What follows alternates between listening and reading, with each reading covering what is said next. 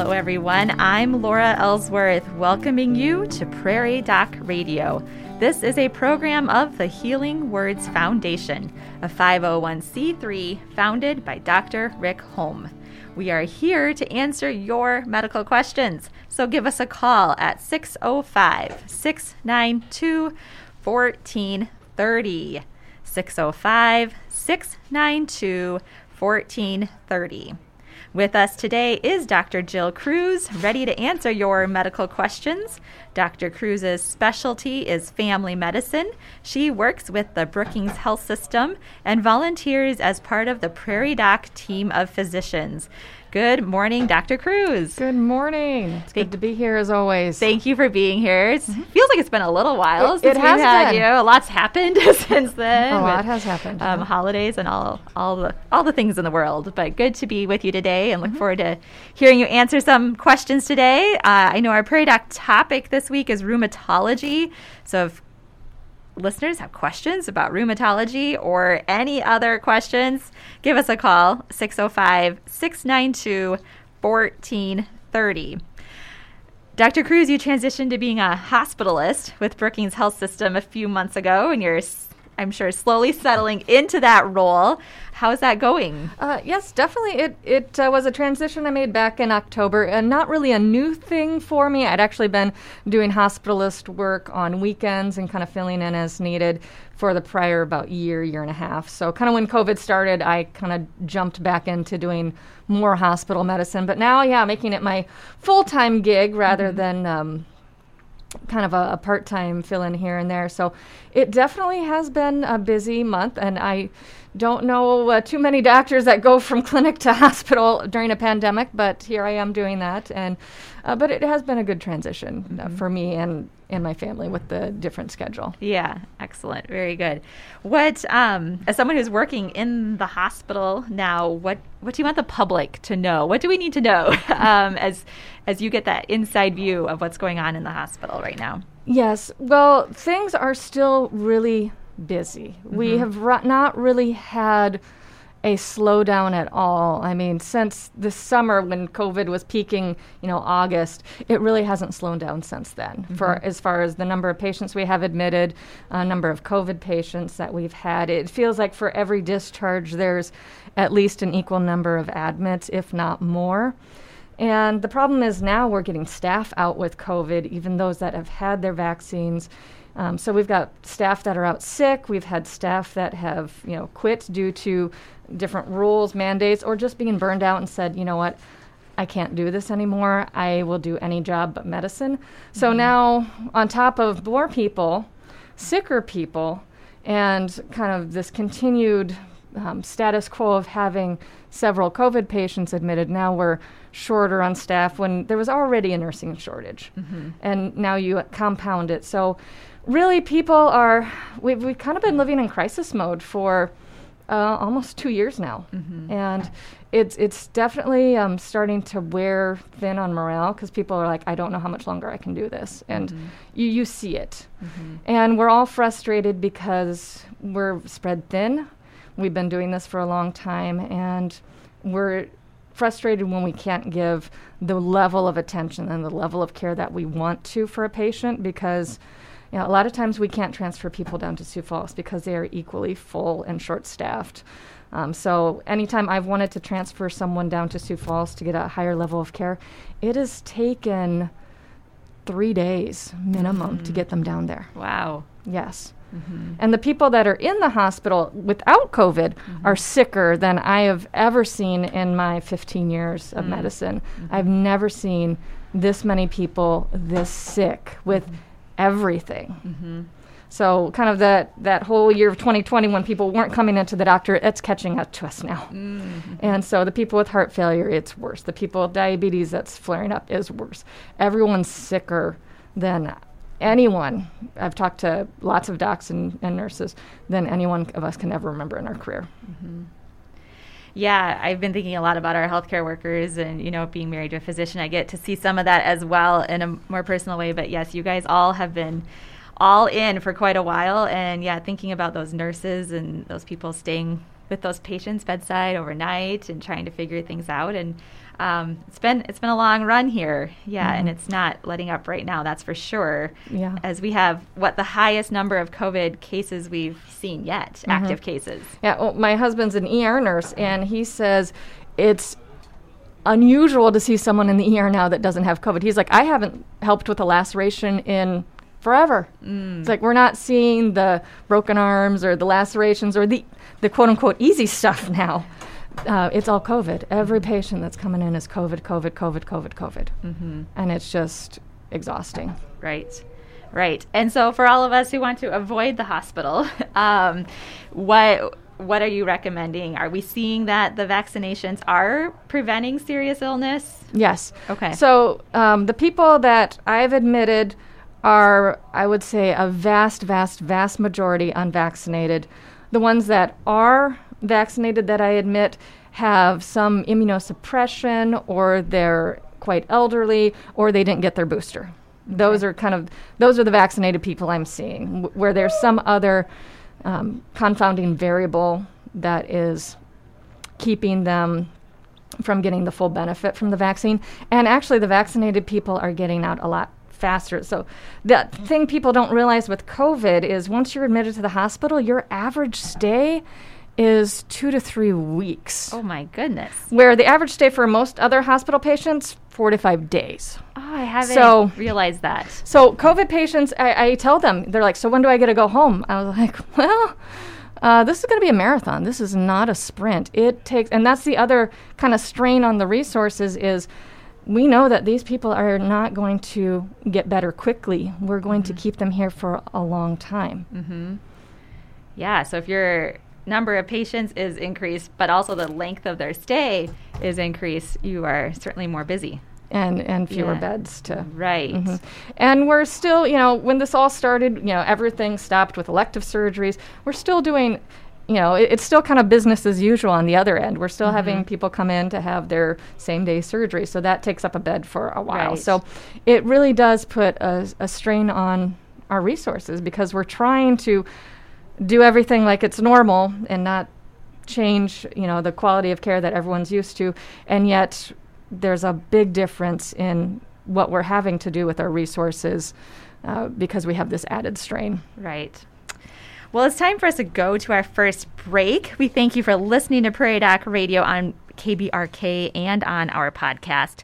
If you have a question you'd like Dr. Crews to address this morning, give us a call at 605-692-1430 with any medical questions you would like us to address. We will return following this informative message from the Avera Medical Group. Tobacco can lead to tobacco nicotine dependence and serious health problems.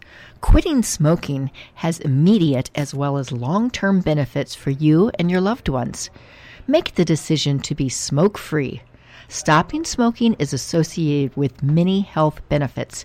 If you smoke, call 1-800-QUIT-NOW. That's 784-8669. Or call the Avera Medical Group Brookings for help to quit smoking today, 697-9500. Welcome back to Prairie Doc Radio. I'm Laura Ellsworth, and Prairie Doc physician Jill Crews is here to answer our medical questions. Give us a call at 605-692-1430. Dr. Crews, we've recently had some adjustments from the CDC regarding isolation and quarantine guidance, and I feel like we're all kind of settling into that now. I feel like at first we were like, wait, what? Yes. But we're all kind of settling into that now, and just yesterday, those of us with kids in the school district got an email with the updated guidance from the school district, which I understand follows that CDC guidance as well. So as we're all settling into that and maybe getting some of those calls from the school district letting us know that our kids have been in close contact, or if someone you work with is in, you get that notice that you've had a close contact. Can we just walk through that so that we all can just get that into our heads, how this is all working now? Yes, because there's a lot of if-then statements in this whole process. Yes. So it really depends on your specific case, and then you have to make lots of decisions, and there's lots of ors and ands and buts in the. So I would say the first place to start is if you test positive for COVID, what do you do? And, when we started out, it used to be a really extended time that they wanted you to stay home. Now they have shortened it to 5 days with the caveat that you are feeling better at the end of those 5 days. So if you're still miserable, having a fever, hacking up a lung, and don't feel better at the end of the 5 days, stay home for the following 10. Stay home for 10 days or until you are feeling better for at least 24 hours. So it's trying kind of a one-size-fits-all with adjustments to make it fit your particular setting. But for the people that are having the very mild asymptomatic, hey, I tested positive and I did it because I was an exposure, but I feel fine. Yeah, let's get you back to activities after 5 days, but wearing a mask when you're around other people for the following 5 days. So 10 days of changing kind of how you behave, 5 isolated at home, and then 5 wearing a mask around others. Okay. So, like I said, if you're still feeling crummy, don't say 5 days is magic and I get out of here. It's 5 days feeling better or until you're feeling better. Okay. Yep, that is nice to have that a little bit shorter. That original. I think we started with a really long time, yes. So it's nice that you don't have to pause your life for quite so long. Exactly, especially for the people who have been vaccinated and have those milder cases, or those people with the asymptomatic cases. Because it's really hard to sit at home for 10 days when you feel fine. Right, and there have been people with COVID that have been in that end of the spectrum where it is minimal and it's no big deal, and then there's the other people who are in the hospital on a ventilator. So this has such a wide range. It's hard to give a one-size-fits-all answer for this. So I think this was kind of the CDC's way of saying, okay, if you've got the mild, not so terrible version of it, can we get you back safely around other people? And by shortening that stay to 5 days and then 5 days additionally of wearing masks after you leave your house is a way to do that. So if you're around other people, wear a mask so you don't expose them, because there could potentially be some virus shedding, but it's okay to leave your house with a mask on after you've done that first 5 day of isolation. Okay, great. All right, so that's if we have tested positive for COVID. All right, so now if we are a close contact, if we are exposed to someone with COVID, yes, what is the recommendation? All right, so again, this all depends on have you been vaccinated or not. Okay. So if you have had your vaccine within the last 6 months for the Pfizer or Moderna, or the Johnson & Johnson if it's been in the last 2 months, because that one seems to wear off a lot quicker. Okay. Or if you've had your booster, which you can get after 6 months of from the Pfizer or Moderna, or a month after, or 2 months, I think, after getting the Johnson & Johnson. So if you've had your vaccines, you've had your boosters. You're all up to date. You're all up to date. Okay. You are good. Wear a mask around people for 10 days. Test on day 5 if you can, for reassurance to make sure that you're not one of those asymptomatic people. If you get symptoms, you start feeling worse, day 5, day 6, day 3, day 1, anywhere in that 10-day period you start feeling symptoms, get tested to see if you have converted, because this variant seems to be really easily spread to people. And we're finding 4 or 5 days, after an exposure, people are usually starting to feel symptoms. So the other caveat of that is if you had tested positive for COVID within the last 90 days, we suspect that you would still probably have some antibodies for that. So you would be another one that mask for 10 days and then test on day 5 if you can. And then, again, if you develop any symptoms at any point, get tested and see if you end up in the isolation group. Okay. So the important thing is, as I absorb this information, is that we have some protection if we're fully vaccinated. But we should still wear a mask for that 10 days as we go out. We fortunately can go out and we can go to school, we can go to work, we can do what we need to do, but be aware that you've had an exposure and could possibly be spreading it. So you want to be wearing a mask and taking those extra precautions when you're out for those 10 days. Exactly. So if you are unvaccinated, it's been over that 2 months for the Johnson & Johnson and you didn't have the booster, or it's been over the 6 months with that Pfizer or Moderna and you have not been boosted, then we want you to quarantine at home for 5 days and then wear a mask for additional 5 days. So basically we're treating you just like someone who has tested positive. Okay. So They're being a little bit stricter with this. They're saying if you absolutely cannot quarantine, then you absolutely have to wear a mask for 10 days. And again, testing on day 5, because that's about when we're seeing between exposure and first symptoms. We're finding usually within 5 days we're getting those. Okay. All right. So if you have not been vaccinated and you get the call that you're a close contact, or you find out you are, then you are being asked to quarantine for 5 days, and then wear a mask for the next 5 days if you have not experienced symptoms. Yep. Okay. Got it. All right. So that's the update. Hopefully that's clear to all of us. I know. See. It's such a flow sheet where you have to figure out, okay, what is my specific situation and where do I fit on this? And if you have questions, call your doctor. We can help you kind of understand, get a little bit more information and see what your particular situation is and help guide you. Okay, perfect. And is it still okay to go out and get a vaccine now? Go out and get your booster now? Please do. Okay. Yes. Yes, definitely get your vaccine, get your booster. That's the best thing you can do to protect yourself from needing to stay at home for 5 days after an exposure. Right. Yeah. We got a call for one of our kiddos that they were a close contact at school, and it was just so a relief to know that they had their vaccines. And will wear a mask at school and takes those precautions to protect others, but to not have to miss school, because we've had to do that a couple times, is great to be able to have that protection of the vaccine. So thankful for that. And hopefully many of us out there, most of us hopefully already have our vaccines, but if not, go and get that so you have that protection for yourself and your family and others. Yes, because my husband and I, we both had our primary series. We've both been boosted. Our kids have had their primary series. So, I won't give it to my family. I won't tell my parents to get it. I won't take it myself. I definitely won't give it to my children if I didn't think it was safe and effective. Yeah. Absolutely.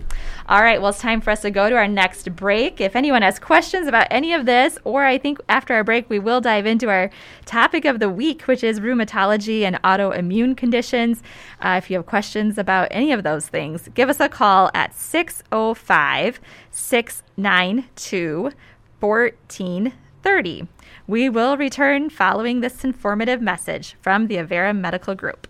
Frostbite is a type of injury caused by freezing. It leads to a loss of feeling and color in the areas it affects, usually extremities, such as the nose, ears, cheeks, chin, fingers, and toes. Frostbite can permanently damage the body, and severe cases can lead to amputation. Frostbite should be checked by a healthcare provider. Call 697-9500 to see your provider at the Avera Medical Group Brookings. Welcome back to Prairie Doc Radio. I'm Laura Ellsworth, and Prairie Doc physician Jill Cruz is here answering our medical questions. If you have a question, give us a call at 605-692-1430. Dr. Cruz gave us a great update on what it's like to be practicing medicine at the hospital right now, and an update on our isolation and quarantine guidance. So thank you for those updates, Dr. Cruz. And we're going to transition now to our Prairie Doc show and television topic for this week. Tell us about the show you have planned for tomorrow night. So we are talking about rheumatology, and especially trying to focus in a little bit on autoimmune diseases. One of the docs we have coming in remotely, she is a specialist in fibromyalgia, which is a highly misunderstood and difficult to treat condition that affects people, causes kind of lots of chronic unexplained pain and joint issues, and can be incredibly debilitating. So I'm really excited to hear what she has to say to kind of educate. She really specializes in working with patients to kind of help control their pain and functionality. So I am excited about this show. We're going to talk a little bit about rheumatoid arthritis, talk about lupus, Sjogren's syndrome. So I am intimately familiar with lupus because that's something that my mother was diagnosed with when I was, I think, around 10 or 11. So it's something I've kind of lived with most of my life, seeing her go through that, and it's definitely a challenging condition to treat. And my first time shadowing was actually with her rheumatologist when I was in high school. So that was your one of your introductions. That was to medicine. One of my introductions to medicine. Yes. Yeah, and seeing how your mom find relief once it was diagnosed. Was she able to find some things that worked for her? Yes, she went through lots of different treatments. She was actually on high-dose prednisone for, I think, over a year, and that ended up causing some sequelae and problems down the road with osteoporosis and weakened tendons. She actually had an Achilles tendon rupture, which then led to extended period of casting, which led to blood clots, which led in her legs, which led to blood clots in her lungs. And lupus also makes you hypercoagulable, so it's easier to get blood clots. So she's had subsequent blood clots since that time, and she's on lifelong anticoagulation because of that. So she had that. The prednisone helped some, but it's very hard on the body, and body's not designed to be on high doses for extended periods of time. But what actually did help, she was in a clinical trial for a medication called Cytoxan, which is a chemotherapy drug. And she actually went into sustained remission and has been in remission for about 30 years. Oh, my 30 goodness. years now. So, yeah, it's actually quite amazing. She's in like that 7% that go into sustained remission. Okay. The next person that they tried with this medication went into immediate kidney failure and ended up on dialysis. So it's not the standard of care, but she got incredibly lucky. With her treatment. Is that drug still being studied for? I don't think they're studying it anymore. Okay. I know it's definitely not a mainstay treatment. She was one of the lucky ones it worked for. Yeah. But yeah, it's not. They're still kind of using immunosuppressive medications to manage this and hope that you go into a sustained remission. Some people will go into remissions and then flares, and she went through several remission and flare cycles before she hit her final sustained remission. And it's wonderful that she's been this good for this long, but it's kind of always in the back of your mind, when is that next flare going to happen, and is it going to happen? So it has been something interesting to grow up with. Yeah. Maybe we should take a step back. What is lupus? So lupus is an autoimmune disease where the body attacks itself. So it can attack any joint, any organ, any tissue. So there's a version of lupus that just affects the skin and can cause kind of this butterfly rash across the face. But the one that affects my mom, she has SLE, systemic lupus erythematosus. That one affects the joints. So it affected her kidneys, it's affected her heart, it's affected her joints. She had extreme fatigue. I remember one summer she just didn't get out of bed. And, it would be like, we were on vacation up in Minnesota, and she just like shooed me out of the camper and told me to go play. And I don't think she ever got out of bed. And it got to the point where my dad and my uncle said, you have to get out of bed or we're taking you to the hospital now. And she drug herself out of bed to sit at the dinner table and then went straight back to bed. And as soon as we got back from that vacation, she was admitted to the hospital. So, it just... And, I'm a 10-year-old. I'm running around and I'm fishing and I'm swimming and I'm playing with my cousins and we're having a great time because it was a whole extended family where we kind of bought out this whole resort in Minnesota. And, I was totally oblivious to how sick she was. Yeah. And she's trying to put on this brave face as a mom, minimizing her symptoms, hiding it. There's a lot of times where, I was sent over to the friend's house to play because she just couldn't physically get out of bed, or she would have a terrible debilitating migraine that she couldn't deal with any noise in the house, any light in the house. So, thank goodness for the neighbors. They kind of took care of me when she wasn't able to take care of herself, let alone anyone else.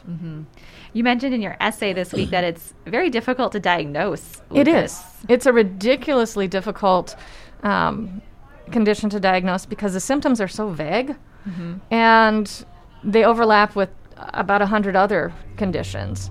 She was actually diagnosed with rheumatoid arthritis for about 5 years. Okay. And they were treating her for that, and it kind of worked because some of the medications, again, immunosuppressives are kind of similar, and treatments are similar between the two diseases, but, it wasn't quite right. And then, and some of the tests for rheumatoid arthritis and lupus are similar because we're looking for autoimmune disorders. So there's basically kind of a criteria of 10 things, and if you have 4 or more of those, you probably have lupus. So it's not a clear-cut, yep, you take this lab test or you do this x-ray or we do this biopsy and, yep, you've got it. It's you take all of these clues. You have to be a detective to diagnosis. So you have to take all the clues, line up all the usual suspects and kind of rule them out one by one until you're left with lupus. It's almost what we call a diagnosis of exclusion, where you've tested for everything else, and this is kind of what's left. Mm-hmm. And if I remember right, in your essay, you mentioned common among young women. Very common among women of childbearing years, so between the ages of 14 and 40. It's very common, especially in women of color, so African American, Hispanic. Those are at much higher rates of getting this. Rarely affects men, but it can. So it definitely, and when the symptoms are so vague, it's I'm just tired all the time. Mm-hmm. My joints hurt. Everything hurts. And then doctors are doing all these blood tests and are like, well, there's nothing wrong with you. It can be very frustrating for the patient. It can be very frustrating for the doctor saying, I don't know why you feel terrible. Mm-hmm. There's no good answer for this. So you have to get the right doctor doing the right tests, looking at the right set of symptoms during the right time. Because, if you're in a remission, everything's going to look fine. You're going to feel fine. So it's really tricky because you've got to get it. Do the test kind of when you're in the flare. When you're in the flare to see the body attacking things. Because if you're in remission, nothing's happening. Nothing's being attacked. Life is good.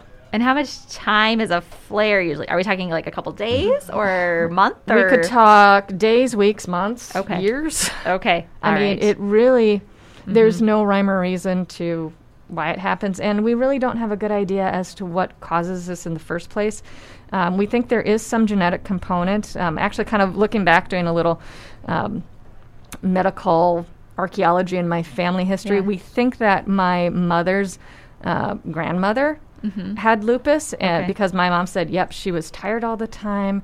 She complained of everything hurting, and she died in her 40s. Oh. Of some unknown condition. Right. So, and at that time, there would have been no way to diagnose this. Sure. So, it does seem to kind of skip generations. So it was her dad's mother who we think had this. Her dad had diabetes, which is, again, an endocrine kind of issue with some autoimmune components to that. And then my mom ended up with lupus. And so we're kind of looking, when I was 15 and I got that butterfly rash on my cheeks, all of a sudden I was freaking out. I'm like, oh my gosh, do I have lupus too? Am I going to die? What's going to happen here? So I went to the dermatologist. They did biopsies, they tried creams, they did all the blood tests, they checked my thyroid. And thankfully everything turned out I was just a teenager. Just a teenager. Just a teenager. It's all okay. Which is not easy. Which is not easy, but thankfully it was not lupus. But I was really worried there for a couple months, thinking, oh my gosh, am I going to be just like my mom? Right. Well, it's time for us to go to our final break. We thank you for listening to Prairie Doc Radio this morning on KBRK and on our podcast. If you have a question, you can give us a call at 605-692-1430. We will return following this informative message from the Avera Medical Group. Influenza has made its appearance.